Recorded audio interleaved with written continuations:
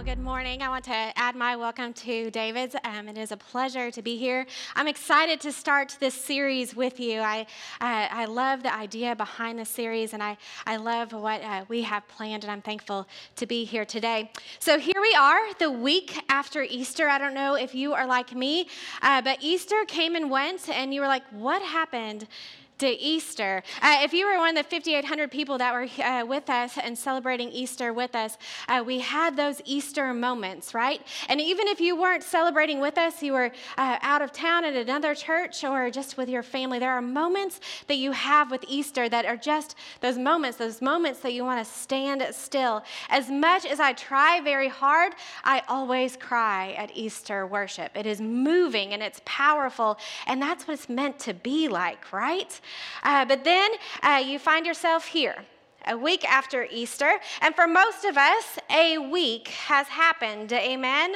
The alarm clock went off on Monday, and bam, your schedule just resumed. Everything happened in a hurried and fast pace. Our routine kept going. We've allowed the hurry and the busy to happen, even in moments maybe right after worship, as you're going to lunch or brunch, all of a sudden the tomb was empty and you're off and you are going. And we lost those Easter moments. It's very possible for us to be in awe of that empty tomb, to celebrate the risen Lord on Sunday, but then wake up on Monday and assume our normal day to day. Easter has become lost. And today I want you to think about, have you lost Easter? Easter is meant to be lived out even a week after, even a year after. We are supposed to remember the empty tomb. And it isn't intentional that we forget Easter, that we lose Easter. It's easy to become lost because we compartmentalize our lives. Are you a checklist maker? We sit there and we check everything off of our week. We did our swim lessons, check. We went grocery shopping, check. We went to school, check. Work, check. Dinner's done, check. That meeting you have been regretting, check right there. All of those things, our busy life, the hurry, the busy, all of those things on our checklist. How many of you found yourself saying this week, if I could just get through this week, then everything will be good, right? If I could just get through that meeting, if I can just get through that awkward conversation I have to have, if I could just get through that time out that I sent my child to, everything will be better. How many of you found yourself to saying, hurry up, Friday, I am ready for the weekend? To be honest with you, I have said those things this week as I was writing this message about this topic. It becomes natural for us because this is our life. But why do we do this? Why do we allow for time to escape us? Why do we unintentionally wish our time away? Why do we become okay with the day to day? I say here today, and I wonder, is it our focus? Now, how many of y'all remember playing with one of these growing up? An empty paper towel roll? Nobody? So funny story about this real quick. I've been thinking about this message for a while, and this roll just kept kind of going down and down, and when we had about 5 sheets left, I'm like, saving this. I am saving this. But that was like 2 weeks ago. Have you ever tried to save like trash for 2 weeks? You have trash all around the house that you forget to throw away. But this thing has been intentional, like do not throw this away. So for 2 weeks, I've been like really making sure no one recycles this. I brought it to work and put it in a safe spot. I brought it in here this morning and I put it in the sound booth and I'm like, done. I made it. I have made it. Except for when I went back there earlier to get everything ready to go, could not find this paper towel roll. Somebody threw it away. So I dug in the trash and I found it because you remember your childhood playing with trash. Why did we do this? We had toys all the time, but we played with trash because this thing could be anything you wanted to make it, right? It could be a baton. It could be a microphone. I'll spare you that. It could be all of the different things, but my favorite thing is when you made it a telescope. Did y'all ever do that?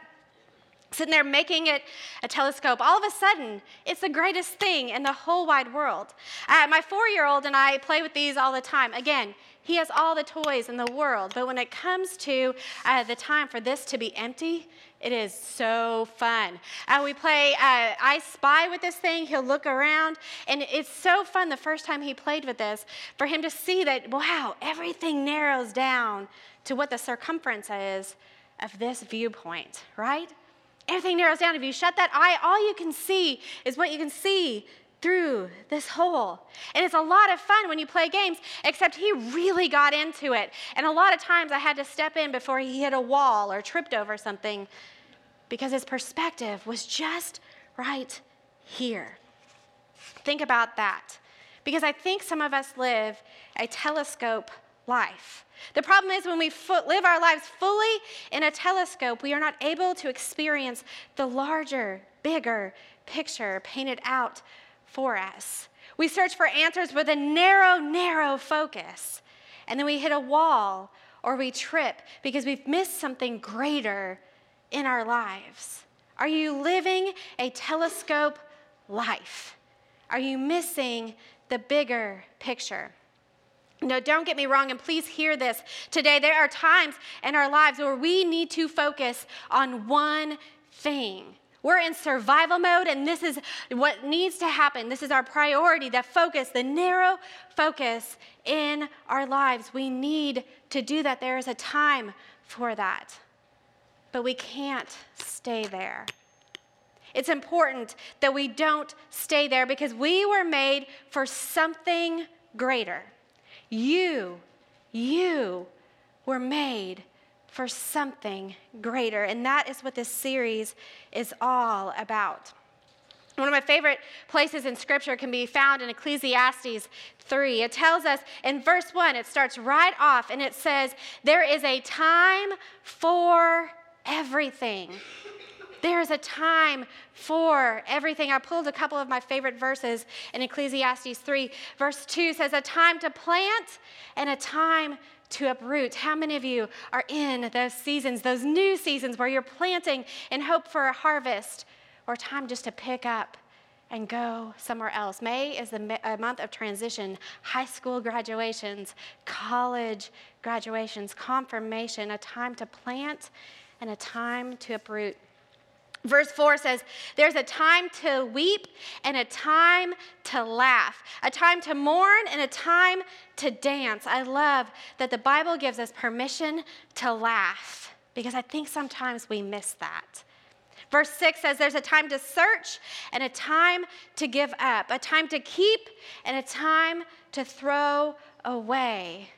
How many of you are gleaning through all of your things and getting rid of what you don't need? There is a time for that. Verse 7 says a time to tear down and a time to mend, a time to be silent and a time to speak. I need verse 7 on a pillow or somewhere to remind me there's a time to be silent and a time to speak. And verse 8 says a time to love and a time to hate, a time for war and a time for peace. There is a time for everything, you guys. A time for everything. There's a time for focus, a time to focus on love, focus on keeping things, focus on war, or focus on peace. To be fair, we're given free will, right? So we can even take a time to be focusing on the negative things.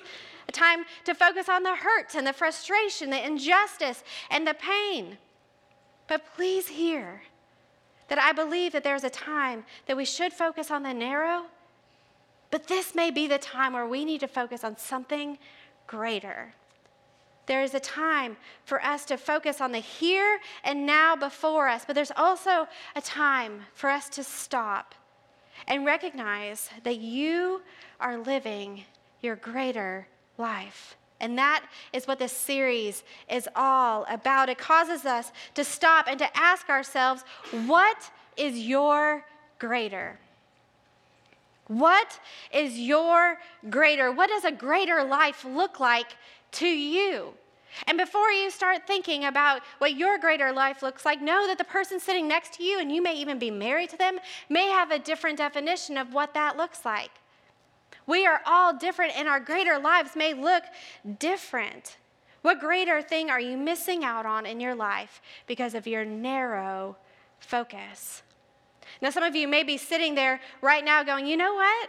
I am living out my greater life. That is what I feel like, but not until this moment did I realize that.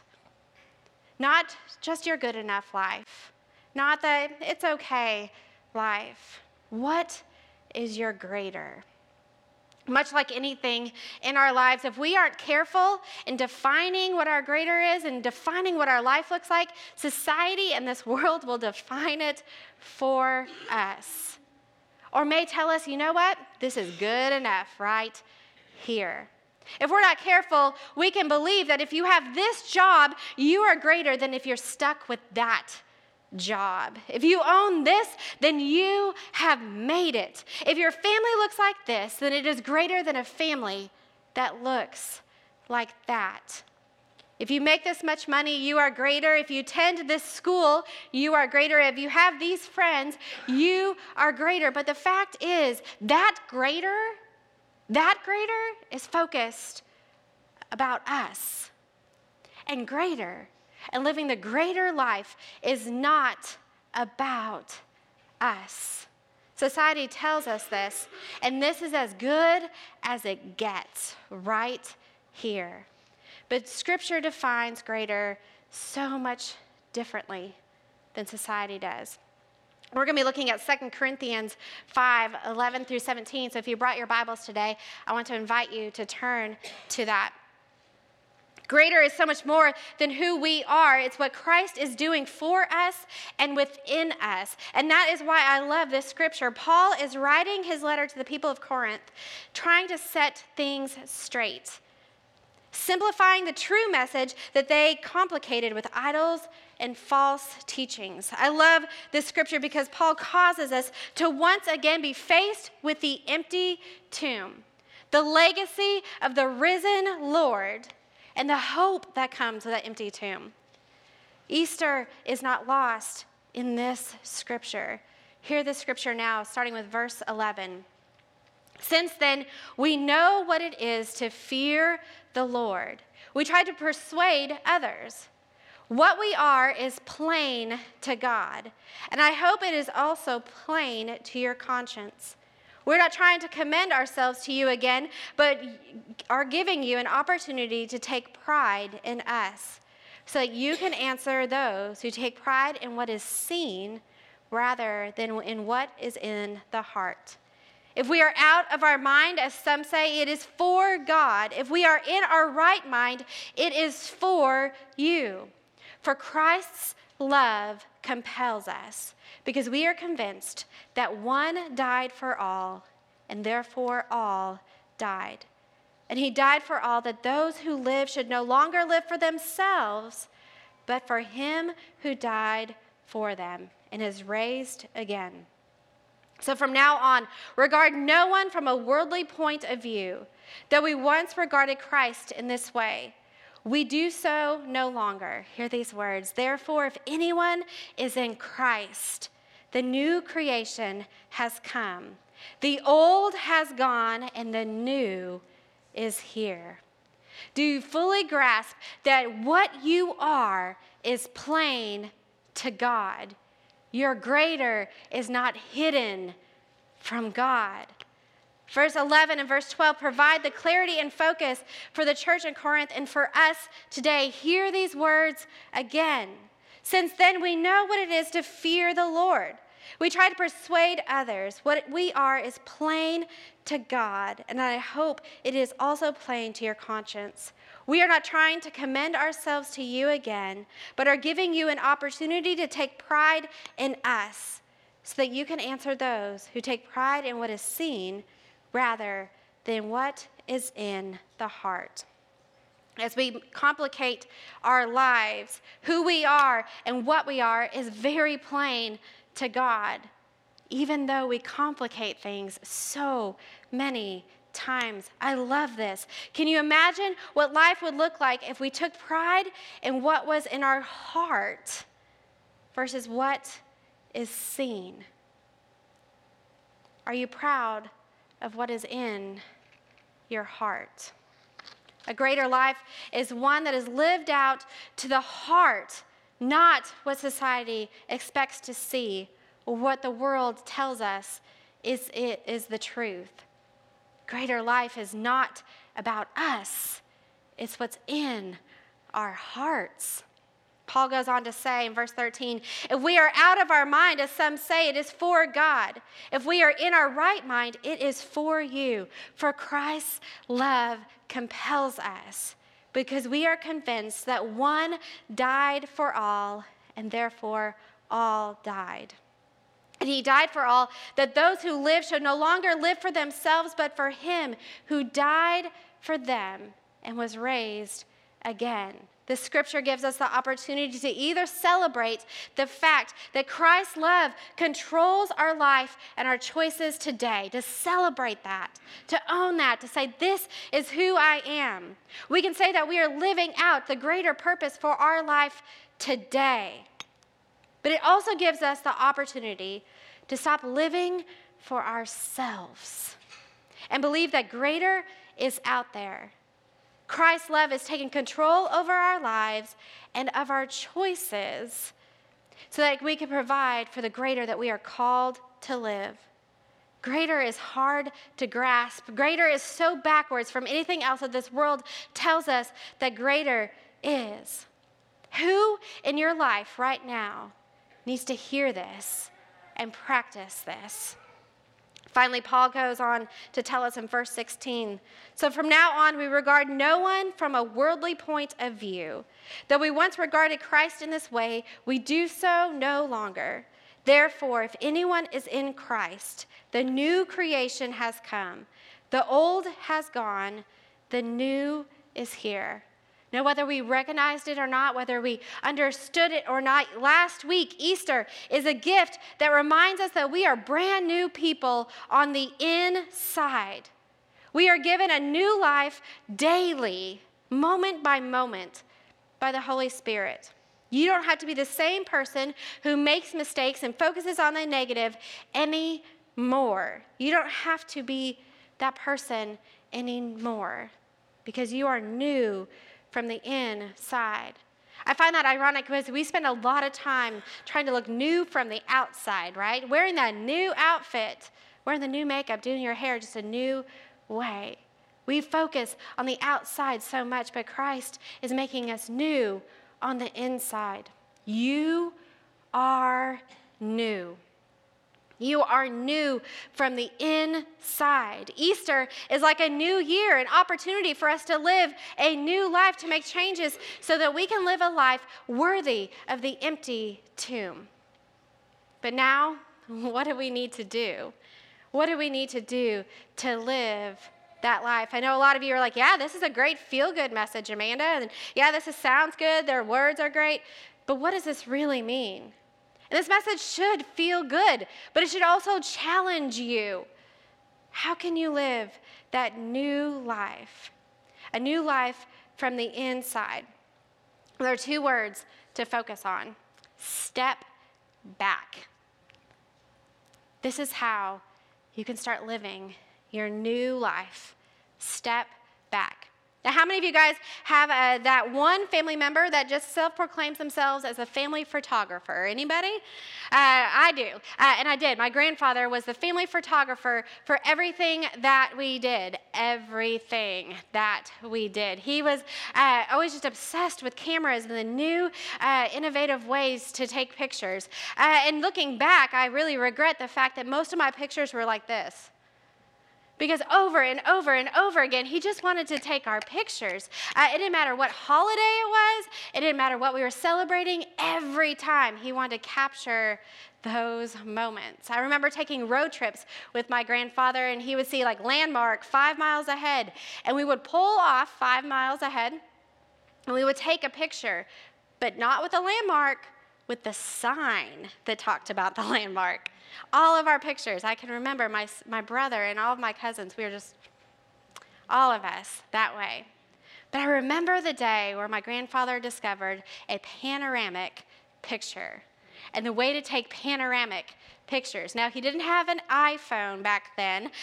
He had like a real legit camera that would take real legit, you'd go to like get your film developed, panoramic pictures. Do y'all remember that?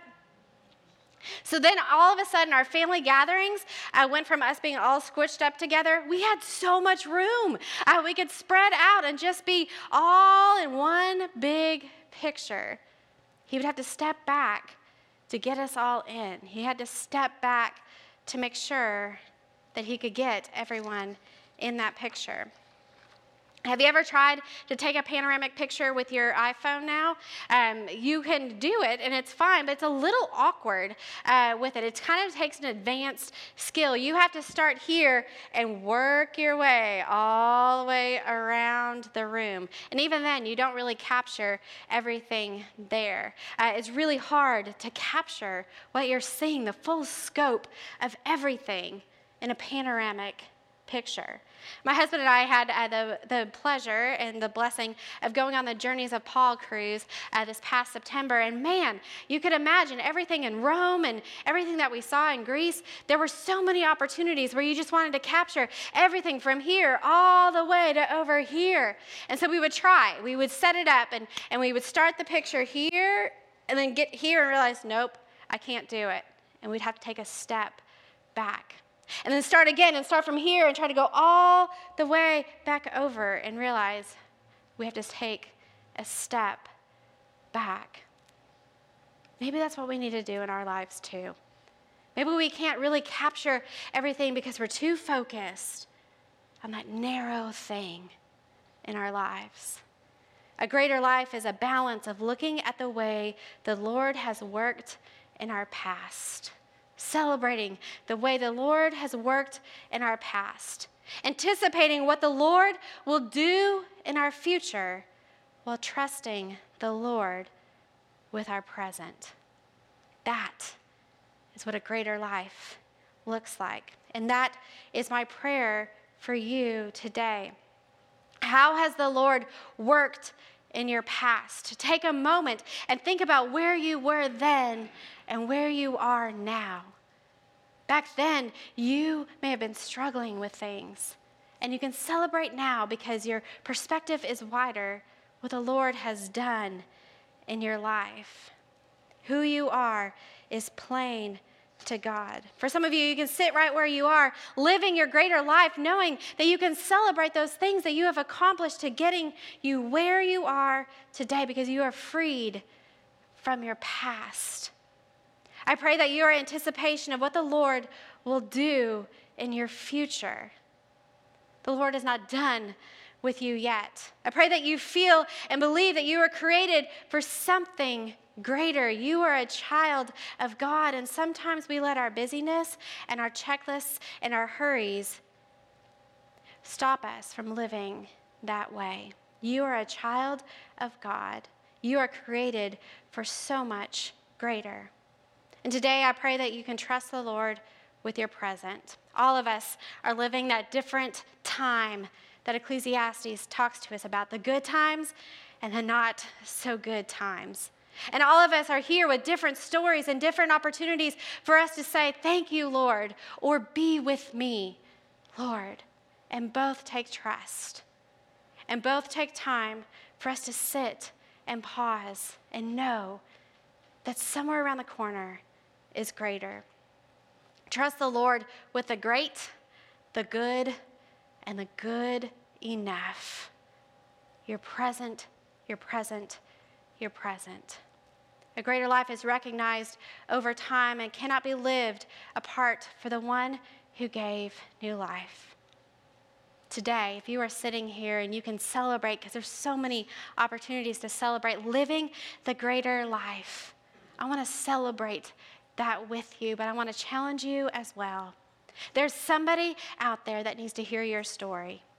There's somebody out there that needs to hear your journey from your past to your present and your hope for the future. Somebody needs to hear the panoramic and the greater parts of your story that you can confidently sit here today and say, I'm living it.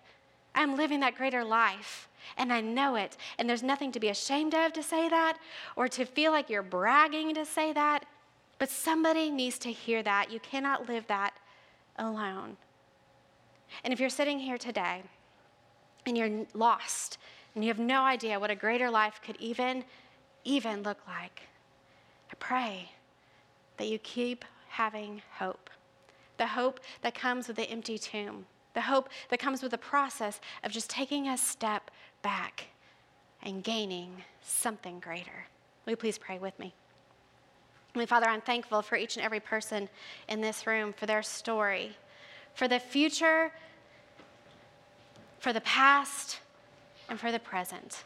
Lord, you call us to live a greater life, a life that is worth celebrating, not because of things that we've done, but because of things that you have done through us. Lord, we celebrate a week later the empty tomb, the hope that comes with that, the promise that comes with that we are not alone, that we are a child of God, set apart for something so much greater than what we could even comprehend. For it's in your holy name we pray. Amen.